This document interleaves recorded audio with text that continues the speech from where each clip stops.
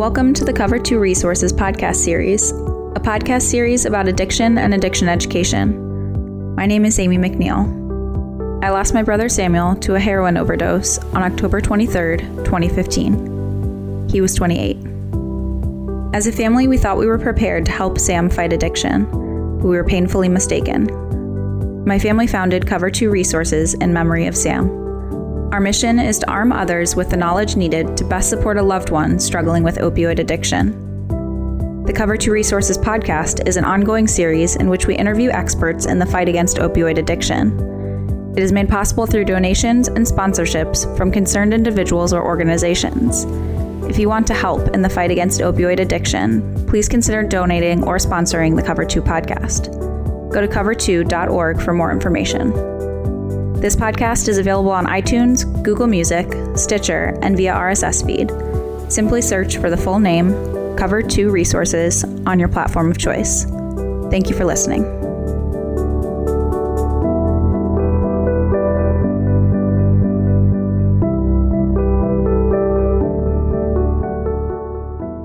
Joining me once again is Maurice Clarett, former Ohio State running back who led the team to a national title in 2002, but his struggles with drugs and alcohol eventually led to prison. Here to share his story in part 2 of this series is Maurice Clarett. So you've obviously, Maurice, developed a passion for leadership and pursuing it with a scholarly zeal. And you're also taking that to a new foundation that you founded just a little bit over a year ago by the name of the Red Zone. Yes. Tell us about that. I don't even know where to start. The Red Zone was actually founded, or the inception was in prison, and I didn't know it. When I first went to prison, there was a gentleman by the name of Mr. Conte, and Mr. Conte actually is from Sierra Leone, and his father was a chief in Sierra Leone for about 15 years.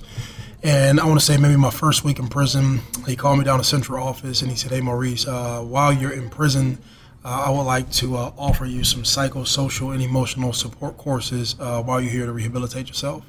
To make a long story short, I start going to the courses, start hosting the courses, and start applying a lot of what I had learned in the courses inside of prison. You know, they have different courses, responsible adult culture, thinking for change, anger management, family courses. I remember we had a course with a book by a guy by the name of Ishmael Bay. I read A Long Way Gone. Excuse me. And these were things that had started to help to refine me. When I got out of prison, I went to Omaha for 2 years, from 10 to 12 maybe. And I got out of Omaha. What brought you there? To play football. There was a minor league football team out there, and I went to go play. That's right. When I went to what is it called? When I went to Omaha, I came back. ESPN had reached out to me, and they wanted to do a film. At that time, it was a 30 for 30. I didn't know what a 30 for 30 was at that point. And in the process of doing that, I would go around the country and speak. And I probably spoken to probably maybe 200 people. 200 different occasions and cities and just deals.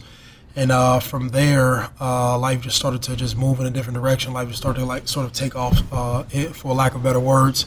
And after all of these events of some sorts, you would have different people come to me and ask me hey, how did you go from, Maurice in 2006 to Maurice in 2013? And there was never a book. There was a constant level of working on yourself. But I felt like some of the most pertinent things that I had learned were the things that I had learned through some of these courses, these psychosocial and emotional courses, just getting to understand myself, understand how to cognitively process information, understand how to be more aware, and just things that I thought were useful to me that you didn't necessarily learn inside of a classroom, but they were learned. You wouldn't learn them in traditional schooling. Right. But I had learned these things when I was in prison. So one day I was in Toledo, Ohio, and I was speaking to a group of student athletes. And when I was speaking to them, there was a gentleman who brought me to the side after it was done. And through him running sort of little small groups after we were done, he asked me, he said, "Hey, you should think about doing some of this work. It's very similar to the work that you like." And it was the work that I was doing in prison, and he was like, "Hey, I run a behavioral health agency." And at that time, I was like, I don't know what a behavioral health agency is. It was just kind of foreign to me.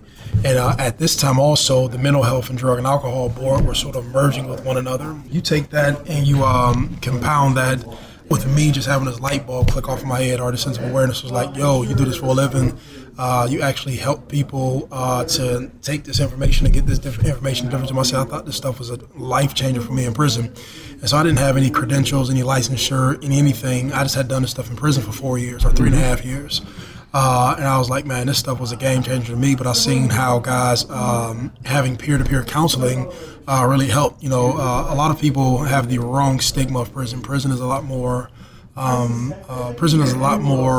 about rehabilitation than what TV or people may perceive. I think that it's just 2,000 men, and maybe 300 of those guys have the opportunity to get in there and improve themselves. But based upon availability and class size and just space inside of a prison, you don't have the time to develop everybody all day. You don't have the staff for it. And so a very small percentage of the population, call it 15% by those numbers that you just shared, has really a realistic opportunity to change their lives through these classes and what have you, to participate in them. Based upon staffing size and building space. And so you never built a prison and said, hey, I'm about to put on a personal development wing. You know what I'm saying? Nobody ever says that, like, I'm about to go over here and I'm about to build 15 classrooms. I'm about to hire a staff of, 100 counselors and social workers to administer services to them that may be detrimental to their development once they get out of prison. And so it was literally like, hey, come in here, the first 15 people to sign this paper, you're in the class. Through circumstance, I just happened to be one of those people who had been in the facility to sign the paper. And so they can only take those people to work on them, you know what I'm saying? But I've seen the continual work in prison work for those people while they're servicing their sentence. Like, it's a lot easier to focus on it when you're incarcerated and have nothing to do than when you get out and you have a million things to do. Sure. And so I say all that to say, I remember when the light bulb hit me, it was like, oh, you can get into this work. So when I started to investigate what it actually was, the gentleman started telling me what it was to be involved in drug and alcohol, and to be involved in mental health scope of things and the drug and alcohol scope of things. He said, hey, these things run hand in hand. And just in my personal life, understanding the problems that I had with drugs and alcohol, I said, I understand this very well too. And this all just encompasses my life. Like, if you look at the mental health thing, like, I started taking mental health medication in September of 2006, and to this day I still take it every day. I take and have been taking for the past 10 years to help stabilize me. Yeah. And so to say all that, or just to even be in a space to understand that this is a real deal, this is a real issue, and to be able to work in this vein to make me feel whole, or to make me feel like this is something like that all my experiences weren't in vain, and that I can actually give back and help, and this can be a game changer for somebody else in their lives. Like, I wanted to get involved, and so for the next 7 or 8 months, I went through policies and procedures and hooked up with a consulting group, and we start rocking and rolling with one another. And from there, 2015, fall of 2015, the beginning part of 16, we were just sort of limping and crawling and walking. But then June of 2016, we opened the doors up, and the Red Zone was kind of born. Okay, outstanding. And so, and the focus of them is to behavioral health. Yes, and it is two-part, because behavioral health is, I guess, just an umbrella of it all. But we deal with the majority of what we do is we deal with direct counseling and CPST services inside of schools with kids. CPST? Community psychiatric support treatment. Okay. And so we deal with those things directly inside of these buildings with kids. Okay.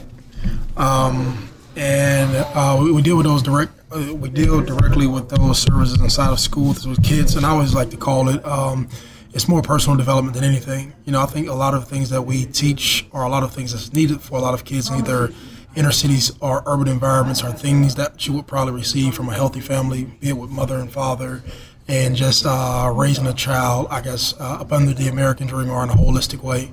And I feel we often fill those gaps and voids that may be missed at home, be it with behavioral issues, or be it with issues with focusing on these kids, or getting these kids to get out of their own way, as I like to call it. We just give you the skills to get out your own way, to understand how to self-govern, and to basically just help you to stay on track so you can engage academically while you're in the classroom. We do a tremendous amount of focusing on helping kids with behavior, attendance, and grades. and just tying the therapeutic interventions with their personalized plans that they get after their assessments. But it's the same thing with adults. For adults with our outpatient drug treatment, we have some housing for adults, obviously some sober living, and the interventions that we do with them are just trying to cover 5 basic areas. We're trying to help with transportation, food, their medical cards, their insurances, and making sure that they have safe and positive places to recreate or socialize in. And just through that, just basic premise, we are who we are, and we try to just help guys and girls carry out the treatment plan. At the end of the day, treatment for adults is a personal thing, and it comes down to the individual, and as hard as that may sound and harsh as it may sound, everything just comes down to the person and what they want to do. Like literally it comes down to what do you want to do, how do you want to do it, and if you want to stay clean, we're just here to provide the support and the necessary tools. We don't push Vivitrol on people, but we strongly recommend it to try to get people to get assistance medically to help to stop their cravings or to cover their opioid receptors, to just use it as sort of like an insurance plan of some sorts. We try to push to stay with the guys connected inside of our sober living environments. And we try to find different things in the local community for these guys to get involved in, be it with working out, be it with different events, football games, baseball games, local scrappers, baseball game in the Youngstown area, and just try to get these guys to do different things other than just, walking around from point A to point B, always going to treatment or just not living lives.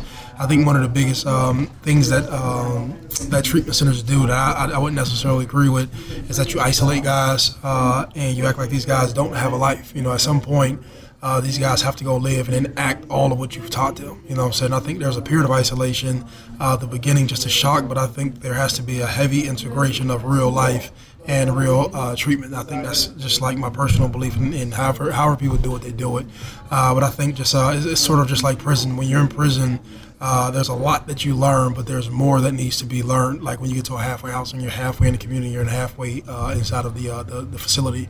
But I think treatment needs to be a lot like that, low-level security, not super isolated, but having these guys deal with real issues that they would normally deal with once they're released from prison, but having the infrastructure, the support in place to help support and talk through these things. And I think like once you set a culture like that, where you're open and you can have these real life tests, so to speak.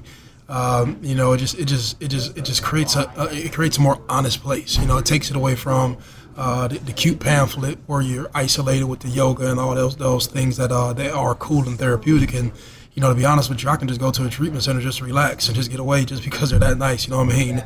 But in regards to that being the end all of everything, I just don't think that it would work like that for me. And that's just my personal opinion and how I'll continue to move forward. And I think when I talk to guys like to know, like, man, look, you're dealing with some of the roughest, toughest, grittiest, grimiest, and people who've been through the rough. And they're like, yo, I need help in real life. I need help when I hit the streets. I need help when I'm in the community. I need help when I'm at my house. And so integrating those things and making those things a real thing, I just think that that's what differentiates us from other people who may isolate people. So how would you describe the ideal candidate for your program, Maurice? I don't think there's an ideal candidate. I just think that after a guy's assessed or a girl's assessed and you figure out their needs, you just say, hey, this is what we do and this is how we do it. And if they buy in, they buy in. If they don't, I wouldn't pressure them to stay. Go somewhere that fits for you. Now, the thing about treatment doesn't look the same for everybody else because everybody's at some place different. But I think there's certain factors that if you know that somebody's ready to stay clean, and it's not like, hey, you're ready to stay clean and you're done for the rest of your life, but like that initial point to, hey, I want to say it, not just strongly saying it, but just the amount of buy-in. Like everybody says it, like, and I think a lot of people may scream for treatment because they're either going through with a withdrawal, something crazy is happening. But then there's people who come in and say, you know what, man, I got to get my act together. You know what I'm saying? Like something has to change. And it's more of a I don't want to call it surrendering sense, but it's like, okay, man, I gotta fix this, and there's a buy-in, there's a buy-in from day 1 to day 30, and those guys who buy in and say, hey, I'm going to let you lead me, or I'm going to let whatever you all are doing lead me. Those are the guys who succeed. The guys who bitch and argue at every turn, those are the guys who traditionally don't succeed because they have to question everything. Grabbing those people that are ready, when they're ready, is a big challenge here in our state. In Northeast Ohio, oftentimes people have to wait, sometimes more than a week. What kind of wait times? What is your experience with getting people right in when they need it? I think that's a misunderstanding. They may have to wait for.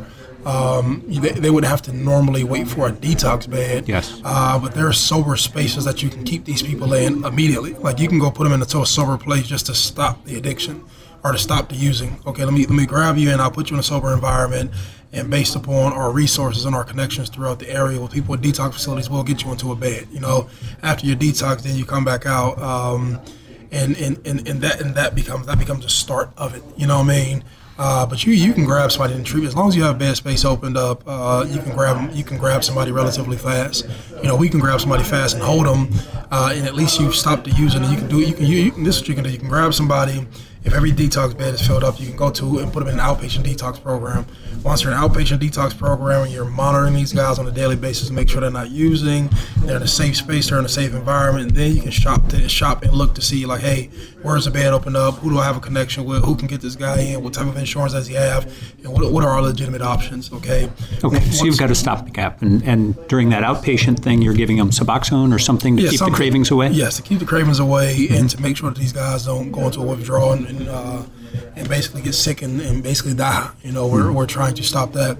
And so from there, we leave from there. You get them into a bed. After you get into a bed, they go through some guys choose inpatient. That is highly recommended, but other guys don't. But after that, I believe treatment really starts once you get into a sober living environment. Detox is a way to shock you and clean your system up.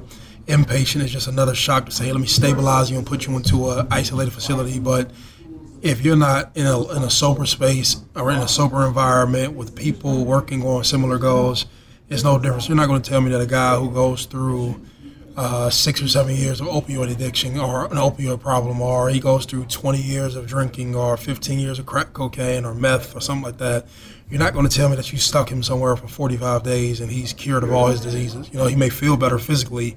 He may want to do it, but just habits have not changed. His habits is thinking. His habits is thinking. It's just, it doesn't change in 45 days. You know what I'm saying? Absolutely. And that's the crux of it, and that's what you're fighting. And I think that, and I'll say I'm in the industry, and I'll say this. I think that there's a lot of manipulation to exploit people in their most vulnerable situations for money. A lot of times, like you can take the same model in a sober living environment, and you can get the same level of treatment that you have in an inpatient setting, but the difference is thousands of dollars.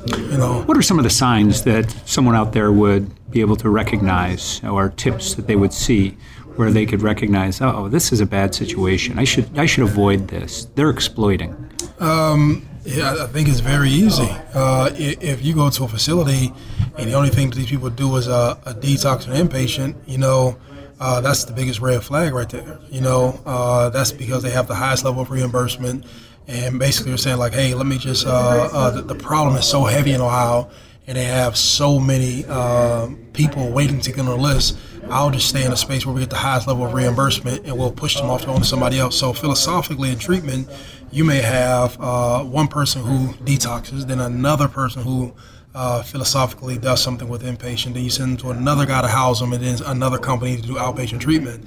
That's like saying, let me go to YSU to read the playbook, let me go to Notre Dame to learn offense, let me go to Capital University to learn how our offensive line plays, and then philosophically let me go be housed in Michigan and then play at Ohio State every Saturday. It's just like, it makes no sense when you just do it. So the continuum of care and continuity in the same philosophy from top to bottom, but it takes a lot more effort, and the reimbursement for services are a lot less when you get into the outpatient sober living thing. So speak to those families that are plunged into crisis right now, and they're helping their loved one vet the programs and find a program like you're talking about. What advice would you give to them? Call us.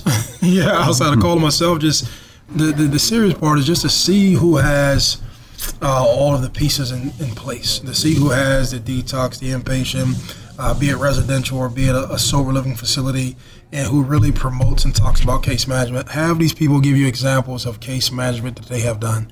If they can't give you a heavy load of case management, a heavy load of resources that they have in different communities, heavy loads of things that they have done in regards to helping people out when it's the last step, then I would probably stray away from it. That's just my personal opinion, because like it's like doing everything to get down to the goal line. And then once you get to the goal line, it's time to score. You say, oh, like, you know, let's give the playbook to somebody else. You've done everything to go score the touchdown up under, you know, Coach Tressel's playbook. Okay, we're going to use Capital University's playbook on the one. No, that's not what you're supposed to do. We're trying to score a touchdown. We're trying to get the win. We're trying to get the victory. And so most of the times, even when you assess people, fundamentally, when you assess people and figure out what their problems were, for the majority of people, their direct linkage is the things that you provide in case management. You don't understand where I'm coming from? Yeah. They tell you in assessment that I've had a problem with employment, stable housing, getting an insurance card, or finding different benefits that I can get from the government to help me stabilize as an individual, being in safe spaces, or I forget, I don't know how many I've named thus far, but so all those keys though that came out in the assessment, those are the things that you need to be addressing all the way along. These things drove the majority of these people to use drugs. Just think about it. Yeah. These fundamental things drove these people. Yet when you go to treatment, we talk about drugs. Okay, they know they're on drugs. They wouldn't be in your damn face if they wasn't. You know, they wouldn't be here. Like, we get it. We get understanding addiction. They know they shouldn't be using. They know they shouldn't be doing all that. You know what I mean? And you know, once you get down here, it becomes the actual crux of why they use. But if you don't help them solve that, hell, this person about to relapse. For the greatest part, they may do it, and it's not even. It's just a level of frustration. You know, in life in general. Just talk about life in general. People find it cumbersome to even think. You know, it's hard to think. It's hard for responsible adults with college educations to think. So what the hell do you think will happen to a person in recovery? Excuse my language, you know, but I get serious, you know what I'm saying? Like, if you're in recovery, or if you're like, we deal with people in the most deprived situations in schools and as adults, you know what I'm saying? It's just serious stuff, man. What do you think? These people are they're like, these are the most responsible thinking people? No, you know what I mean? But it becomes a game, it becomes commercialized, it becomes everything with like serious issues. And these people, like the story that you told me before we started, that's a serious issue. That's not like a fluff game. It's not a cool flyer. It's somebody's about to die. You know what I'm saying? But and the people who are the caregivers, you're supposed to care from top to bottom about this stuff. You know what I'm saying? And the fact that it's so new, the treatment centers are like cowboys. You know, there's no infrastructure. There's no standard. You know, you have good facilities, you have bad facilities, but there's no standards. You know, like if you go to hospitals, they have different grades and different accreditations, and you kind of know who has what in place, but you don't have an infrastructure in place for either mental health facilities or drug and alcohol facilities. So, you know, it's kind of like you get what you get. You know what I mean? So you have a lot of, I don't know. I get sentimental and serious about this stuff because I've seen people just abuse people. You know what I mean? And you see people in some of the most vulnerable states, and I can give you plenty of examples where there was a lady who was going to give me $25,000, right, for a month's stay for her son. I said, lady, right, don't do that to yourself. I don't want to take your money like that. You know, I can get on the phone she's from Delaware County. If she ever hears it, she'll tell you I'm telling the truth. Another lady from Texas, right? I say, don't give me that money. I said, I can give you another guy. I don't want to name his confidentiality, but they're from, where they're from Newark, you know, same situation. What, do I have to give you 20 grand? No. Like 20 grand hurts an average family out here, or to have you remortgage a house and sell a car, go get a crazy loan. You don't need to do that. I can provide the same level of treatment for this individual for a third of the price. Just putting him in this environment and making sure these services are administered. You know, it's not that hard.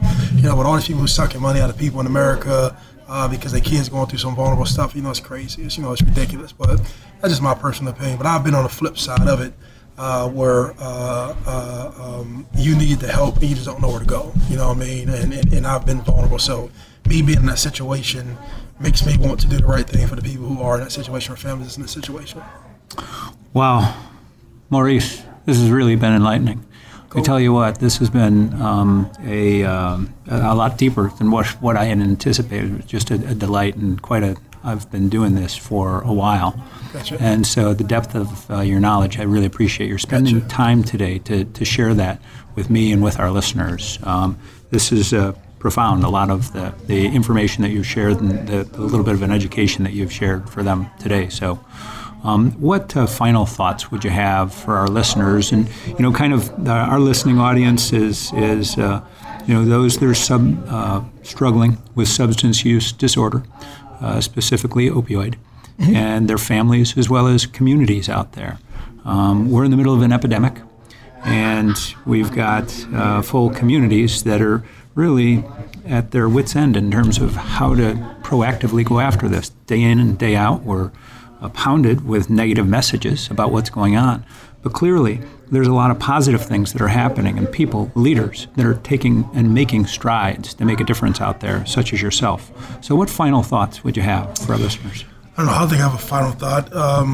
I think this is a great forum. You wouldn't normally get this on a traditional radio station. I say to the information, stuff like this is huge. You know what I mean? I guess if you're a listener, even spread this word, spread this podcast. We have people who dedicate themselves or make it their mission to raise levels of awareness or lift platforms of people like that. Like, this is like just old-fashioned. It was radio back in the day, but now we have technology. And we can spread these words, you can spread these links, you can spread it to a friend or somebody who may be struggling, and maybe that may give them a level of awareness to know what they're dealing with. It's no different than you go play on a football team and the coach sits down and tell you, hey, this is what we're dealing with, this is what's going on across the ball, this is who you're about to fight. And the more information that you accumulate, the more confidence you have, and you know what you have to do to get over it. And so I think there's a lot of people who just don't know what to do. But finding platforms like this one and like other stuff or other information to where you can understand treatment, understand that you do have options, and understand what a good place looks like. I think that's one of the big thing that popped into my mind. Just learning to share these platforms and this information with people who could benefit from it, and hopefully they're more informed and the standard of what people do and how they treat people can change. Wow. Well, thank you again, Mo. Thank you. Really appreciate it. Joining me today was Maurice Clarett, the former Ohio State running back who led the team to an undefeated season and their first national championship in 36 years. In our two-part series, Maurice shared a little bit about his time at OSU and his struggles away from the field with drugs and alcohol, and how eventually he turned his life around, dedicating his life today to helping those in recovery from substance use disorder. My name is Greg McNeil. I'm the founder of Cover 2 Resources. Thank you for joining us for this Cover 2 PPT podcast. That's people, places, and things making a difference in the opioid epidemic. Thank you for tuning in to this episode of the Cover 2 Resources podcast. This episode is a production of Cover 2 Resources and is made possible by listeners like you. With your support, the Cover 2 team can continue to research and broadcast these resources to others in need. If you'd like to donate or to sponsor a future podcast, please visit cover2.org. As always, thank you for listening. Together, we can make a difference in the opioid epidemic, one life at a time.